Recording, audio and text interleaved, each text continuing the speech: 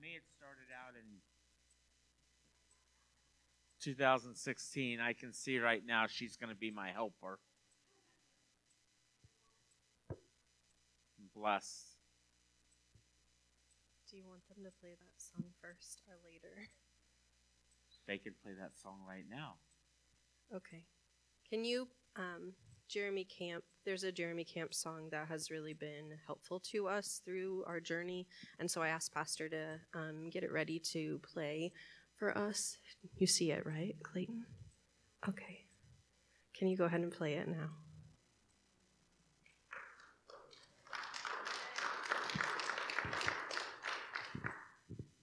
All right. Back in 2016 was when I got sick. I had a job at that time at Hy-Vee at Night Stock. And I got off of work that day, and it was about 7 a.m., and I was going down Agency Road heading home, and a car drove out, and they T-boned me right at Walgreens Insurance. And I had my seatbelt on, and they hit me so hard, it knocked my vehicle into the next lane, and they had to take me out to Great River by ambulance. And they got me out there, and they said I had to stay overnight. I was dizzy and off balance. And the next day, they sent me home and said, everything's fine, go home and heal. And all that week, I felt off. Something was wrong. And I went back to the ER, and they ran more tests.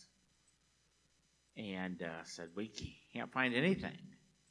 And I walked out the door, and I collapsed on the floor. And they came out and said, you can't be laying on the floor like this. I said, I just fell. I had no idea why. And that day I was seeing my family doctor, and they took me up to his office, and he ran some tests, ran some labs, and said my white count was 27,000. And they admitted me, and they didn't know what they were treating me for. And I was in there probably 4 days, and finally they said, we've got to send you up to Iowa City, and we've got to send you now. And I go up there, and they sent all my records up there, and they sent me up by ambulance, and they pulled me into the ER up there, and they started drawing on my leg. And I said, what are you drawing on me for? And they said, that's where we have to cut you, and we have to cut you now. And at that point, they rushed me into surgery, and I lost 2.5 inches by 3.5 inches in my right groin area. So it turned out that he had something called necrotizing fasciitis. I don't know if you've heard of that before, but it's like a flesh-eating bacteria. And there's only like between 700 and 1,200 cases each year in the United States, so it's pretty rare. And 1 in 3 people who contract it actually die from it. So at first, when his white count was elevated, they had no idea what was going on. They knew he had some sort of infection, but they couldn't figure out where it was at. And then they finally discovered that he had an infection in his groin, and the only way to treat it is to cut out the tissue, because they can treat it with antibiotics all they want, but it cuts off the blood supply to that area of your body, and so the antibiotics never get to it, because all the blood never gets to that area, and the only way to get it out is to cut it out. So after I came out of surgery, they had me in a butterfly type of mode. I had these scissors and clamps and everything in a certain way to where I couldn't move. And I had this nurse named Matt Ashby, and he was my angel, and I told him this because he took care of me every day he was there, and he even came in on his day off to see me. And I've known Matt for years. He was one of my Royal Rangers down here in Burlington. And he was worried, I was worried, and a couple days after I came out of surgery, they said they had to have some skin. And they had to do a skin graft, and they asked if I wanted off of a cadaver or myself. And I didn't really know what was going to happen, and I said, just take it off me. And they had to take my left leg, and they had to take off the top layer of skin. And they compared it to taking a cheese grater and taking off that top layer. And I got out of surgery, and they had my leg just wrapped in like a cheesecloth, and it was just really bloody and soupy, and I didn't know how much more I could take. And at that point, I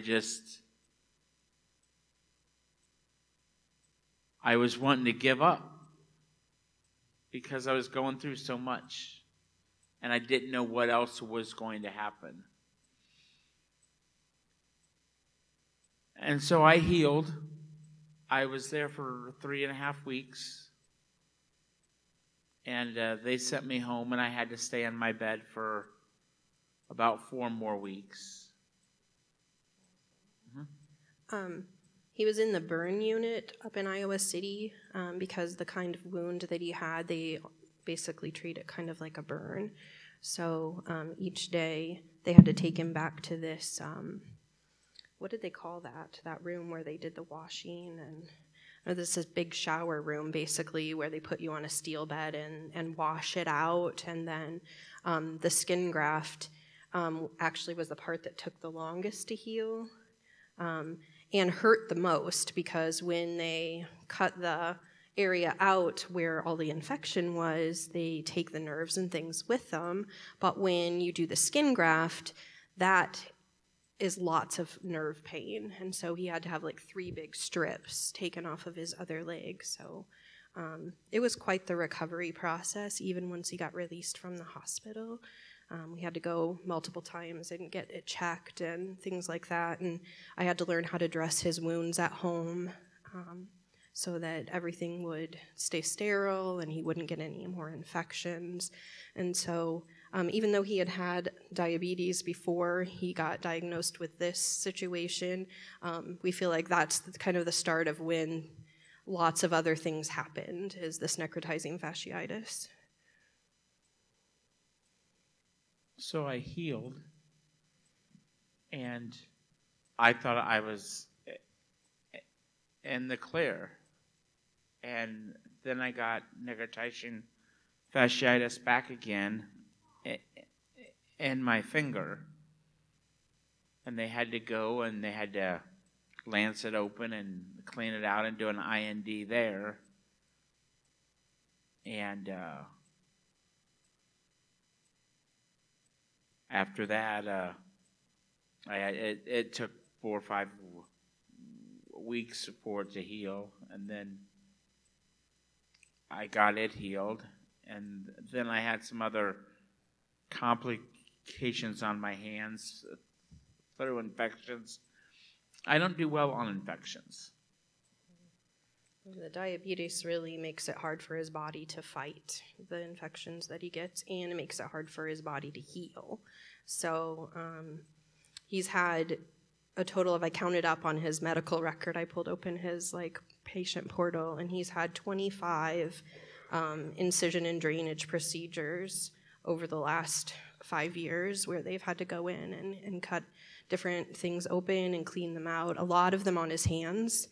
And he ended up having a couple amputations. He's had 2 partial finger amputations, and he's lost tendons in 2 of his fingers to infection. He also had a really bad infection in his arm, and they had to cut his arm open, and they said that was some necrotizing fasciitis as well. And he's come home multiple times on a wound vac and us having to do IV antibiotics at home. So it's been a lot for our family over the last basically 5 years, going through all of those situations. And he's had, come home with the PICC line where we had to do IV antibiotics and things. So the infections have finally sort of slowed down, I feel like. And the last one he had to have a finger amputated. When was that? About a year ago, maybe? I think about a year ago. But it was the right decision because the finger wasn't healing. So, and it healed up where they amputated it. It healed up really well, and so it wasn't his thumb or anything. So he can still do everything that he needs to do.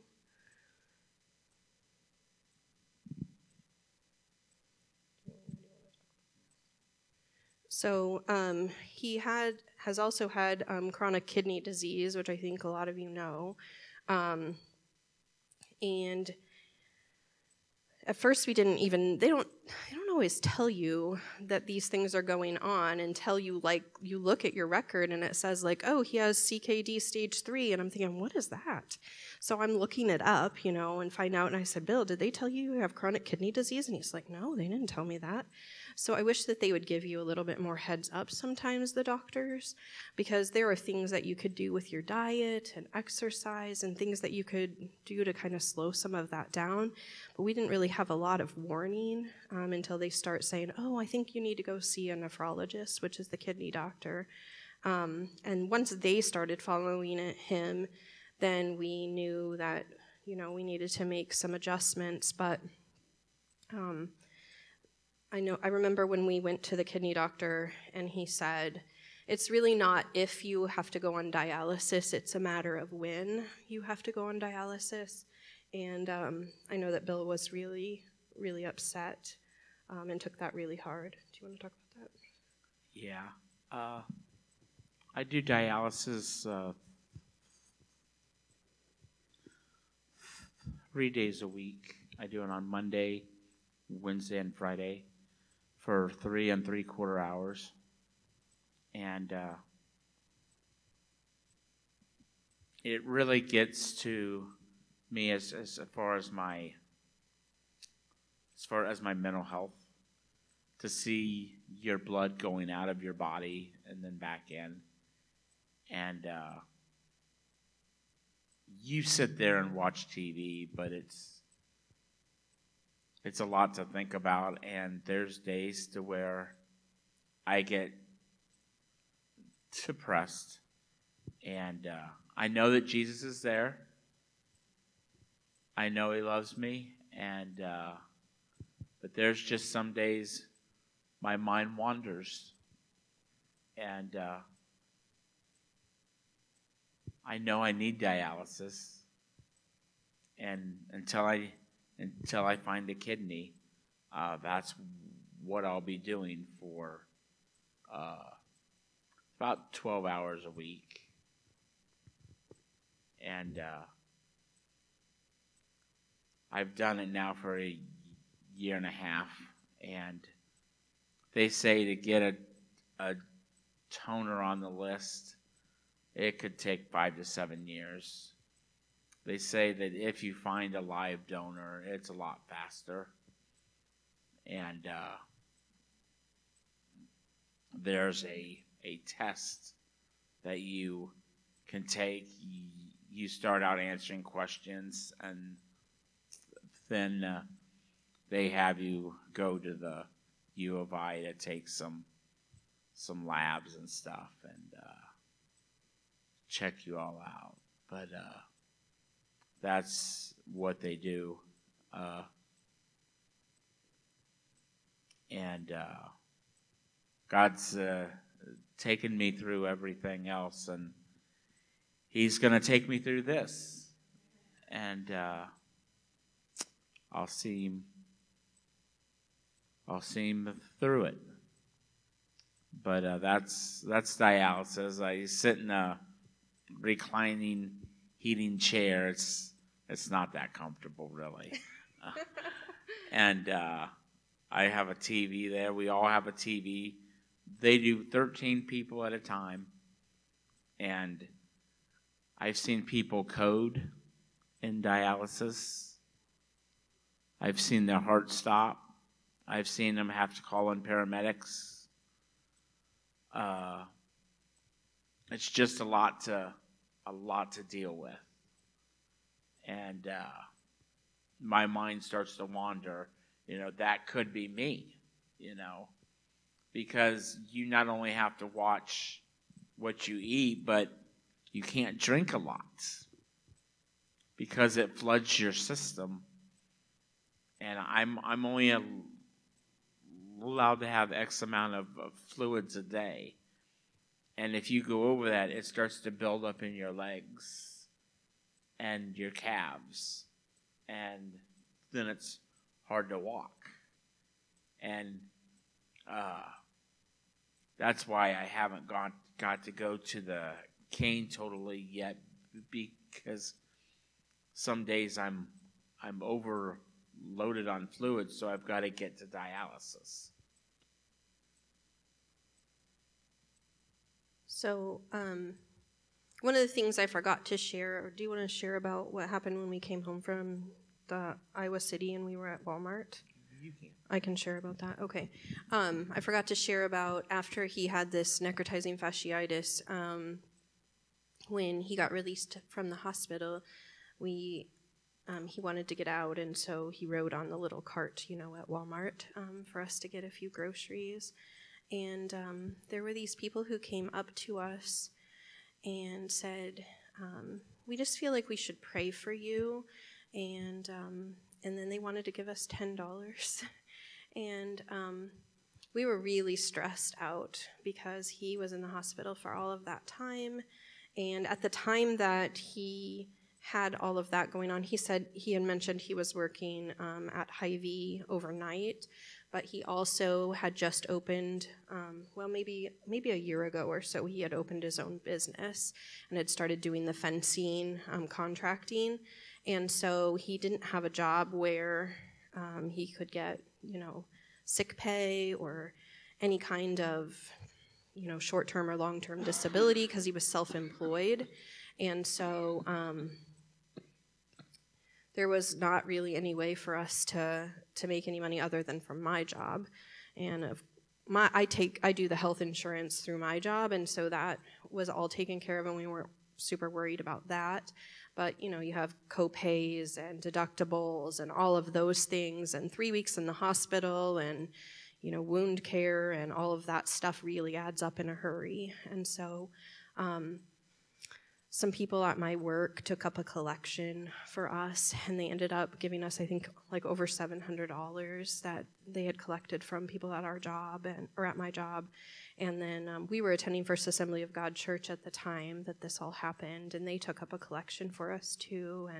And so we received lots of blessings also during that time, even though it felt really overwhelming and we were kind of stressed out, of course. And Bill's parents they're here today with us, sitting in the back, but they've always been a really big blessing to us and helping us out with the kids and things like that. So they were obviously a big help in taking care of the children during that time.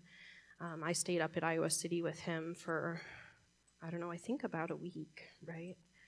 And I was able to get a sub and, miss work and stuff so that I could be with him. But that day that we went to Walmart, where it was just like, not that those other things weren't a blessing, of course they were, and we were so thankful that people thought of us, but to have God speak to some random strangers and say, go up to those people, like those are the people I want you to talk to, and ask if they could pray with us. They had no idea that we had just spent 3 weeks, dealing with all of this stuff. And for them to come up and be directed by God to talk to us at Walmart, of all the people that are there all the time, and ask if they could pray with us. I remember that I think I posted on Facebook about it after it happened, but I just stood there and cried in the produce section as they were praying for us, because I thought, sometimes you wonder, God, are you here? Do you hear me? Do you see us? And to me, that was confirmation that I'm here and I see you and I see what you're going through, and I know it, and I love you so much. And, it just seemed to them like a simple act, right? These people at Walmart, it seemed like, oh, God's telling you, go talk to them and pray for them. But you never know if God tells you to do something like that, what kind of impact that might have on those people, because you don't know what they're going through. And that was, it spoke to me a lot. What about? I just, when it happened, they had some kids that just laid hands on us and prayed, and we always thinking about doing it for others, but I just, at that time, I didn't ever expect it. And God shows us in those small things that he's there. So he spoke a little about dialysis, but he started dialysis in May of 2020. So like he said, it's been about 1.5 years that he's been on dialysis. It's really hard on his body. Like, he's super tired, and he has to sleep a lot. So when he comes home from dialysis, sometimes he sleeps the whole rest of the day. And so that's really hard on him, because he feels like he can't do a lot of stuff at home. Shortly after he went on dialysis, we were able to apply for disability for him. We kept our business open for a little bit with the people that were working for us, but it got to just be a lot, because he was so sick, and I was working full time and trying to manage a lot of the business things because Bill wasn't able to anymore. And we started having some difficulties with some of our employees. So we decided to close the business and applied for disability. And we're so thankful that he was granted that. Partly, I think, because he's on dialysis, they take that into account. But we've been blessed that we have been taken care of financially. Even when he couldn't work for a little bit, like I said, we had some income coming in from him, from the people who were working for us. And then once that wasn't there anymore, we did have, it was during COVID when this stuff started to happen. And like COVID, because of COVID, they were sending out these, stimulus checks and some of those sorts of things, which for a small business, for him, that was really helpful, because some of that time he couldn't work because of COVID. Like, no one was buying anything. People didn't want someone at their house to do work and things like that. And so, I don't know, it's weird to say that COVID was a blessing in a way for us, but it kind of was, because it helped financially for us to get through those months where we probably wouldn't have had a lot of income. And then once those things sort of filtered out or whatever, then we were able to get disability for him. And so, and we had started a renovation on our house, like an addition on our house, before he got really sick with the chronic kidney disease. And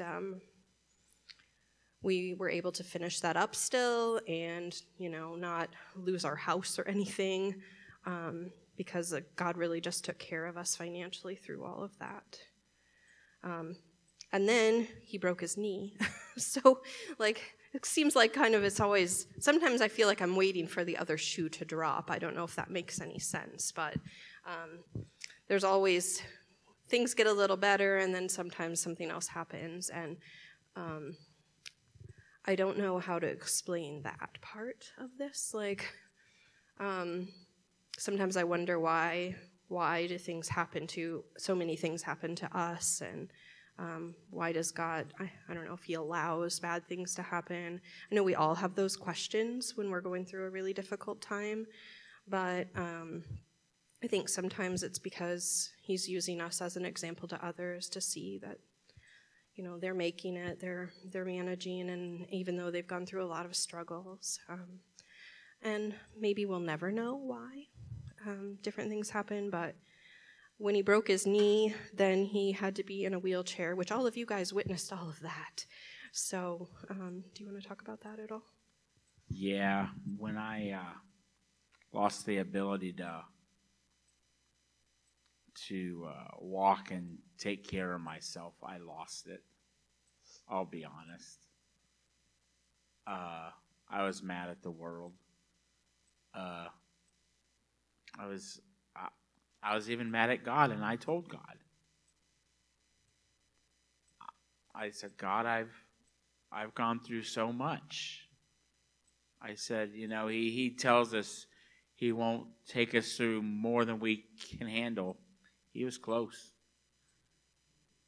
I mean, I had gone through so many surgeries and everything else, and I'm like, I can't do another thing, but God said I could. And it affected our marriage.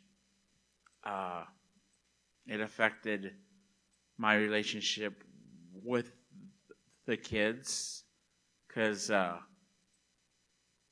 they wanted to go do stuff, and I couldn't. I was just there in my chair. And it's amazing what the weather does when you're in a wheelchair. Like the simple things, like going to a store. Well, you got to get the wheelchair out. You got to get in it, and it's raining. Then you got rain falling on you, and I'm like going through puddles, going through cracks in the sidewalk. It jars you, and I'm like, you never notice all of this stuff before. Like, you know, I'm going to walk in the rain. Okay.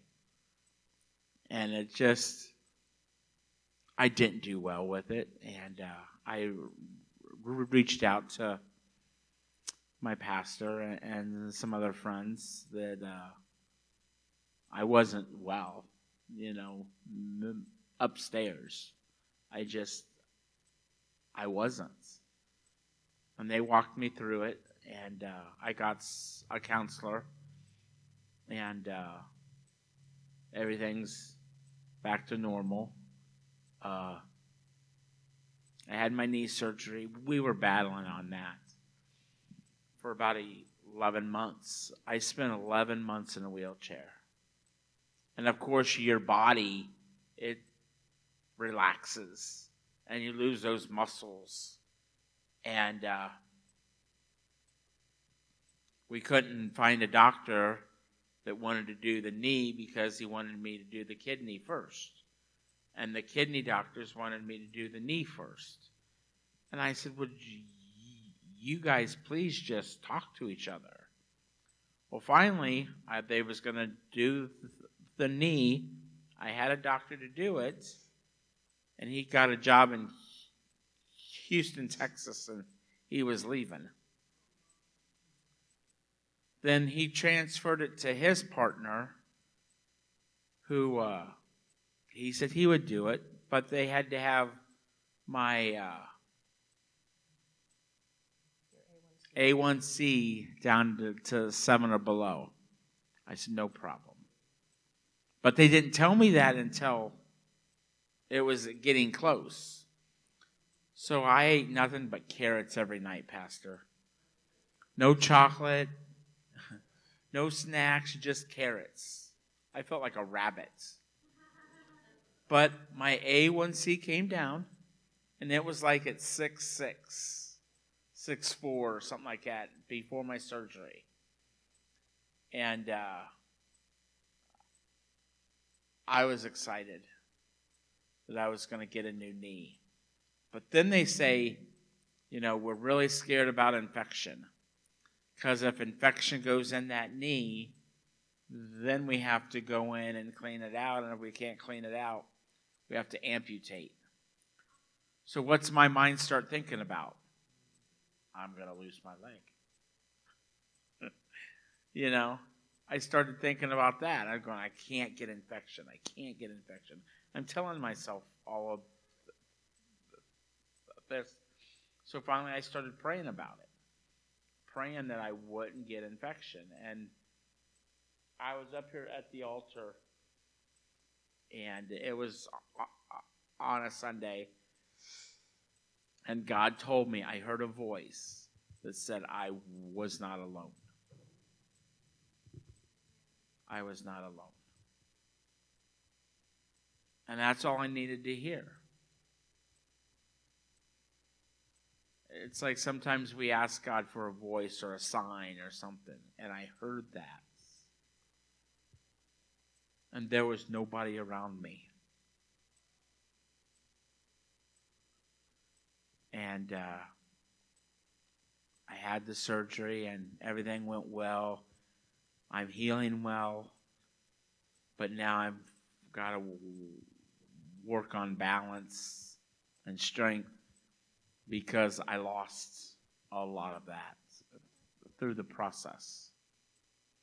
But it's slowly coming back. I do therapy 3 days a week, and it's getting there.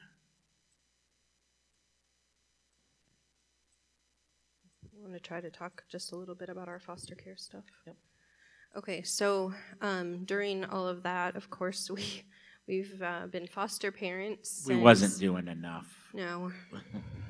Well, we became foster parents back in 2013. Originally, it was because we really wanted to have another child. We had Clayton and Brock, and Bill really wanted a girl. I, at first, was like, I think things are fine, but I finally decided that, yes, we would look into it, and so we attended some meetings to see about becoming foster parents, and we knew some other families who were foster parents, so we talked to them. And so originally our goal was to adopt through foster care, but after we went through the training, our perspective changed a little bit. We heard, a lot about how the families really needed support and kind of a soft place for kids to land while their parents were working things out. And that kind of touched a nerve for me, because the family that I grew up in was pretty dysfunctional. My parents divorced when I was pretty young, but my dad was an alcoholic, and he was also pretty abusive, so he would, yell and throw things and scream, and he didn't really hit me very often, but he hit my brothers a lot.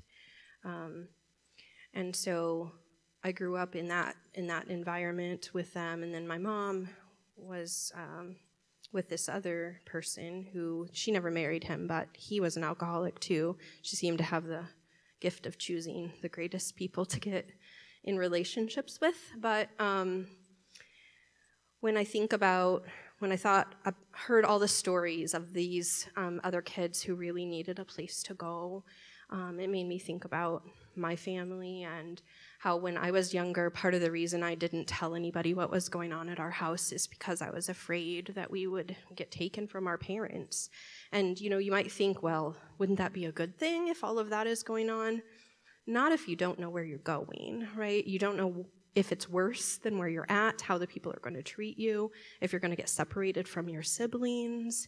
It was a real fear for me, and I was the oldest in my family, so I always felt kind of guilty because when I was 18, I moved out, and there were still things happening at my house, and I asked myself maybe I should have done something or said something to somebody at that point, because I was an adult, but I was still scared, about where my brothers would go and what would happen to them. And so when we went through our training and I really was able to relate that to my life, we knew that it was something that we really felt called at that point to do. And Bill's always saying that, God tells us to care for the widows and the orphans. And there's a couple verses in the Bible where it talks about that. In Psalms 82, verse 3 and 4, Clayton will put it up there. He says, "Give justice to the weak and the fatherless, maintain the right of the afflicted and the destitute, rescue the weak and the needy, deliver them from the hand of the wicked." And, God's asking us to care for those people. And so kind of between my personal experience and us feeling like God really was calling us, we decided to do foster care. Do you want to say anything about that? Yeah. Prior to foster care, I had a job at the auditorium, and some people take home cats and dogs. I would take home people. That's true. He's not joking. And I found a homeless family that were staying in their van, and I invited them out to my property, and we set them up a tent and ran them out power for a fan and stuff, and they stayed on our property for about 3 weeks. And I found another young man. He was downtown eating out of the trash. And I told myself, I can't do that. I can't allow him to eat out of a trash can like that. And so I took him some food and some clothes, and he and I had got to talking, and before the night was over, he wound up at home in my basement. And I've always had a heart for people that we're all equal, and I would never want to have to eat out of a trash can. I would like someone to help me, and I had to be the one to help him. And we got him a place of his own to stay after a while. We signed him up for SSI, and he wound up moving, but he got established anyway. And that's when we started doing foster care. I stopped bringing people home and started taking kids. I thought I probably shouldn't be bringing strangers home having a family now. So we started doing foster care, and I see those kids and taking me back to doing youth, seeing the youth every week and how they would come, and they all have a story. And I wanted to help them in their story. And that's still a goal of mine, to reach out and to still help youth. I'll never quit. But yeah. And before we were licensed, we had several other people live with us too, not just some of these homeless people that Bill brought home, but which at first was a little scary, to be honest. But it all worked out okay. And when the couple that was living in their van stayed at our house, that was when I found out we had Clayton already. Because do you remember that, Billie Jean? That was when I found out that I was pregnant with Brock. So I was a little crabby about things. And I remember Billie Jean said, "Are you sure that you're not pregnant?" And I was like, "I can't be," but then I really actually was. So that explained the crabbiness, but I just thought it was because these people were at my house and all of that. But we also had several teenagers that stayed with us for different reasons or another. Like, we had a family that were having struggles with one of their kids that they asked us if we could take him for a while. And 2 of my siblings have lived with us actually 3 of my siblings have lived with us at different times. And so I think we've just always really had a heart for people who have a need. But I think that God placed that in our hearts, placed that desire to help others. And Bill has always had such a big heart, sometimes more than me. But I remember I came up with like this whole plan for like a homeless shelter and, classes you could offer to help people get out of that. And he just laughed at me. He was like, "It's just because you don't want me to bring them home anymore." But that wasn't it. I just thought, there's got to be a way to help these people. And so when we went into foster care, it felt like that was our way to help. That's why we have a 7-bedroom house. We do. But Addie was our very first placement, our daughter Addie. And we didn't know at the time that she was going to become our daughter, of course, because after going through our classes, we had changed our perspective because we really originally took the classes because we wanted to adopt, but realized that we wanted to be part of the help in getting kids back to their parents.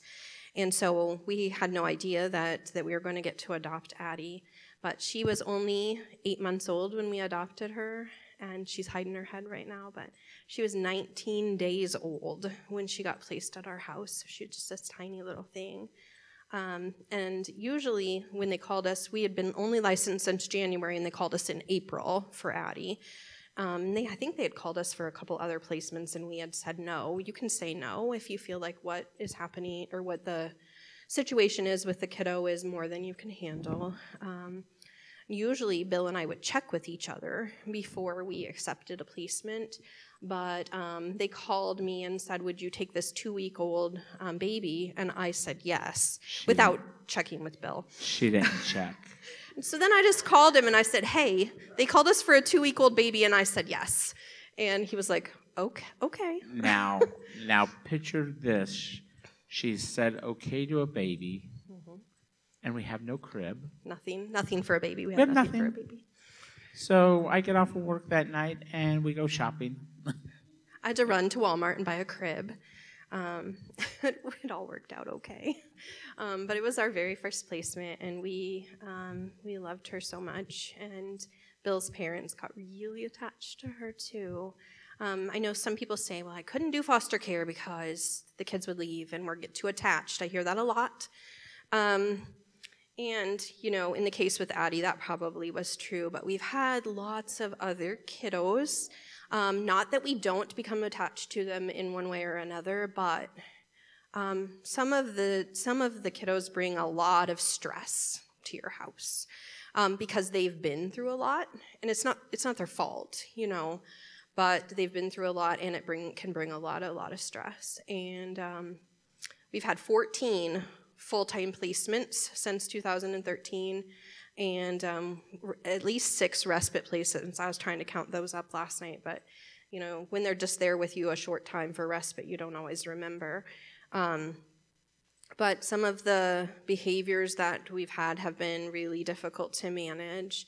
And sometimes you get them at your house, and then you find out that this is not going to work, which is really hard because you don't want to cause more trauma in a kiddo's life. But a couple times we have had to call, and they call it giving a 10-day notice. And you call and you say, "Listen, we can't do this anymore." And then they try to find another place for them to go, which is hard. It's hard for you to say you can't do it. It's hard for the kids.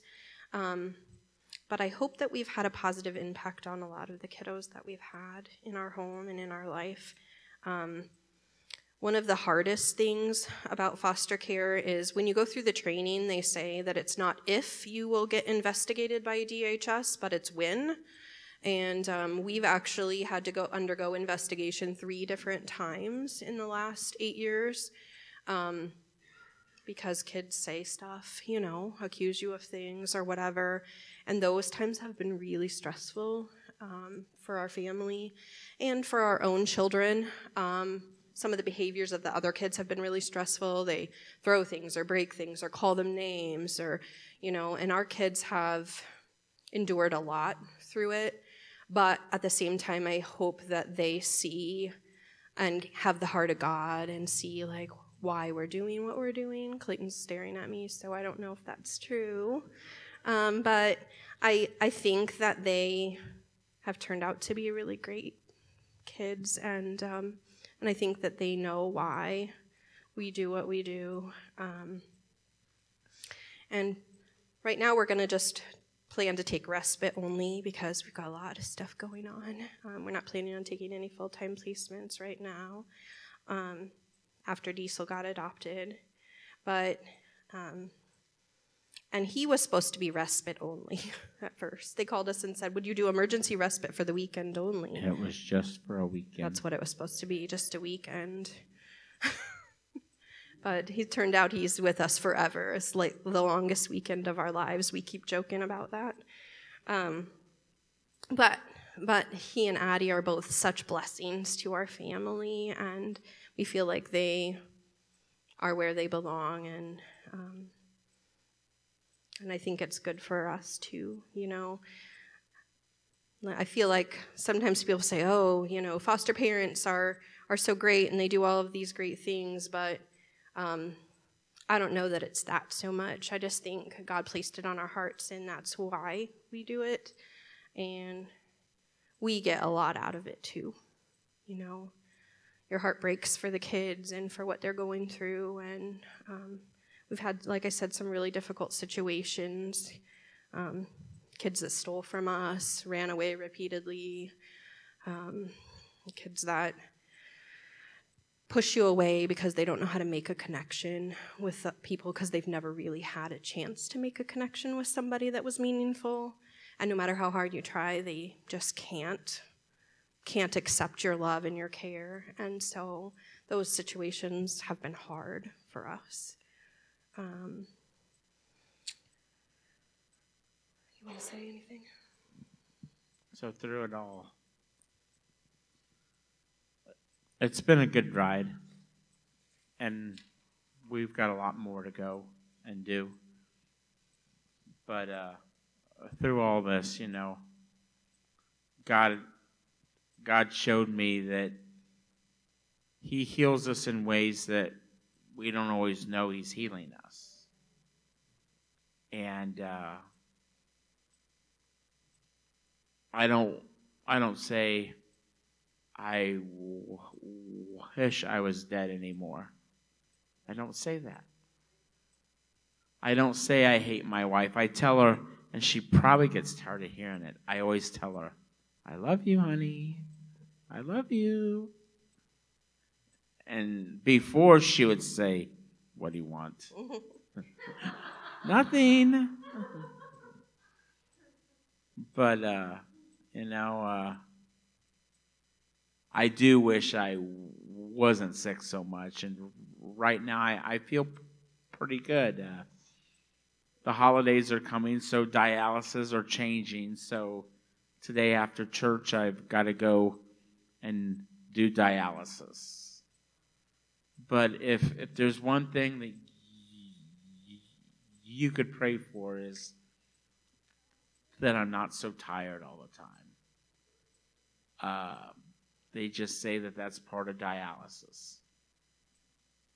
Some people are tired and some people aren't, but I just, every time they say it's like running a marathon. And I've ran a lot of marathons. And, but yeah. Sorry, we're talking a little long.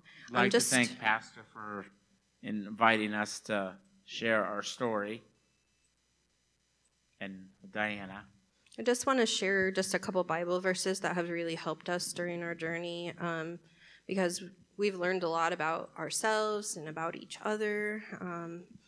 And it's definitely been tough, but we know that we can handle whatever God throws at us, even though there's been days, lots of days probably. Like I remember when we were going through a particular situation with one of the investigations that I mentioned, they actually, during that investigation, Diesel was with us and they removed him from our home. And we weren't sure if they were going to let him come back. And he was gone for about a month.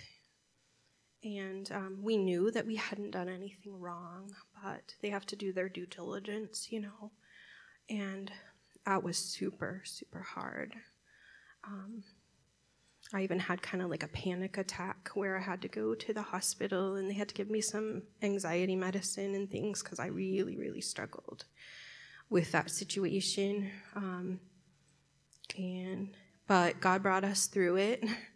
And so adopting Diesel was so sweet. I mean, that day I just wanted to cry some of the time because I just felt like we came so close to losing him forever, you know. And I knew he wasn't going to get to go back to his parents. And so because he had lived with us for so long, really that was what was best for him, was to get to stay with us.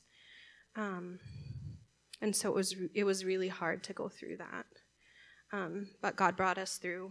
And that song that we played, I listened to that song a lot during that time and said, you know, like, I don't understand that part of it. And I know that God's with us. And so, Clayton, do you want to just put up a verse? Philippians 4:13 is one of Bill's kind of favorite life verses. I can do all things through Christ who strengthens me. And that is always one that he leans on. Do you want to say anything more about that?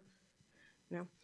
And then two of my favorite verses are Proverbs 3, 5, and 6, which I know you guys have probably all heard all of these anyway, but I lean on this one a lot. Trust in the Lord with all your heart and lean not on your own understanding. In all your ways acknowledge him and he shall direct your paths. And because I always am trying to understand things. And sometimes we don't understand and we're not going to. And then also Philippians 4, 6, and 7, be anxious for nothing, but in everything by prayer and supplication with thanksgiving, let your requests be made known to God, and the peace of God, which surpasses all understanding, will guard your hearts and minds in Christ Jesus. So we just lean on those and listen to worship music, and we know that God's going to be with us through this. So.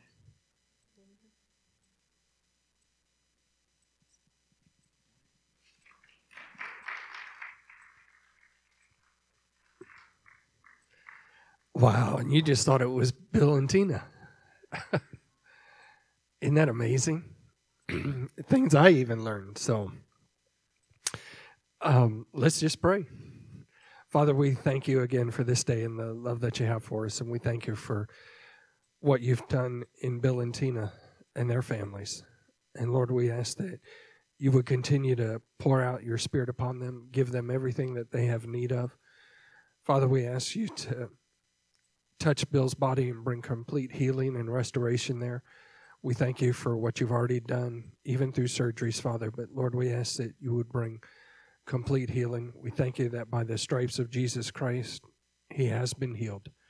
And Father, we stand in agreement with that. And Lord, we ask that